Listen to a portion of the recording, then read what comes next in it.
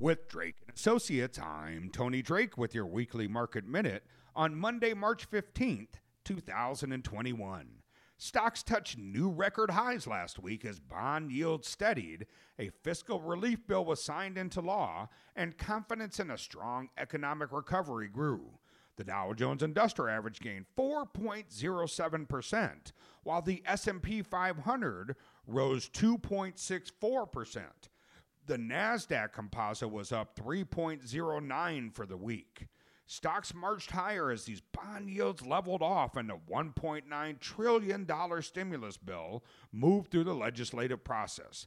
A muted inflation number and better than expected jobless claims report provided evidence that the economy is improving absent any attendant rise in inflation. The technology sector was particularly volatile, with the Nasdaq Composite falling into correction territory to start the week as investors rotated into cyclical opportunities. Technology rebounded strongly as bond yields stabilized and bargain hunters purchased tech names at reduced prices.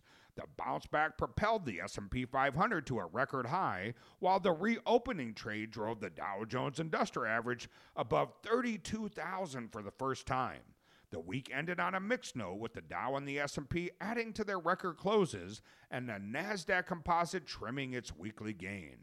Treasury auctions to finance federal spending are usually staid affairs, but investors' trepidation was high last week as the auctions of 10-year and 30-year Treasury Notes continued.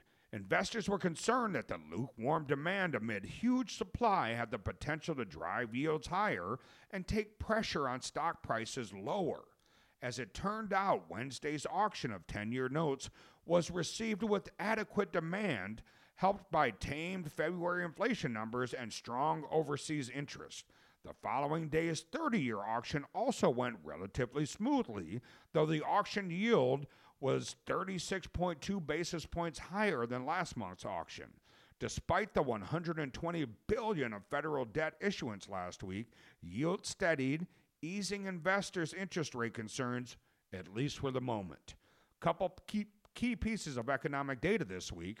On Tuesday, we'll get retail sales and industrial production. Wednesday, housing starts, the Federal Open Market Committee meeting announcement. Thursday, we'll get jobless claims and the index of leading economic indicators. With Drake & Associates, I'm Tony Drake.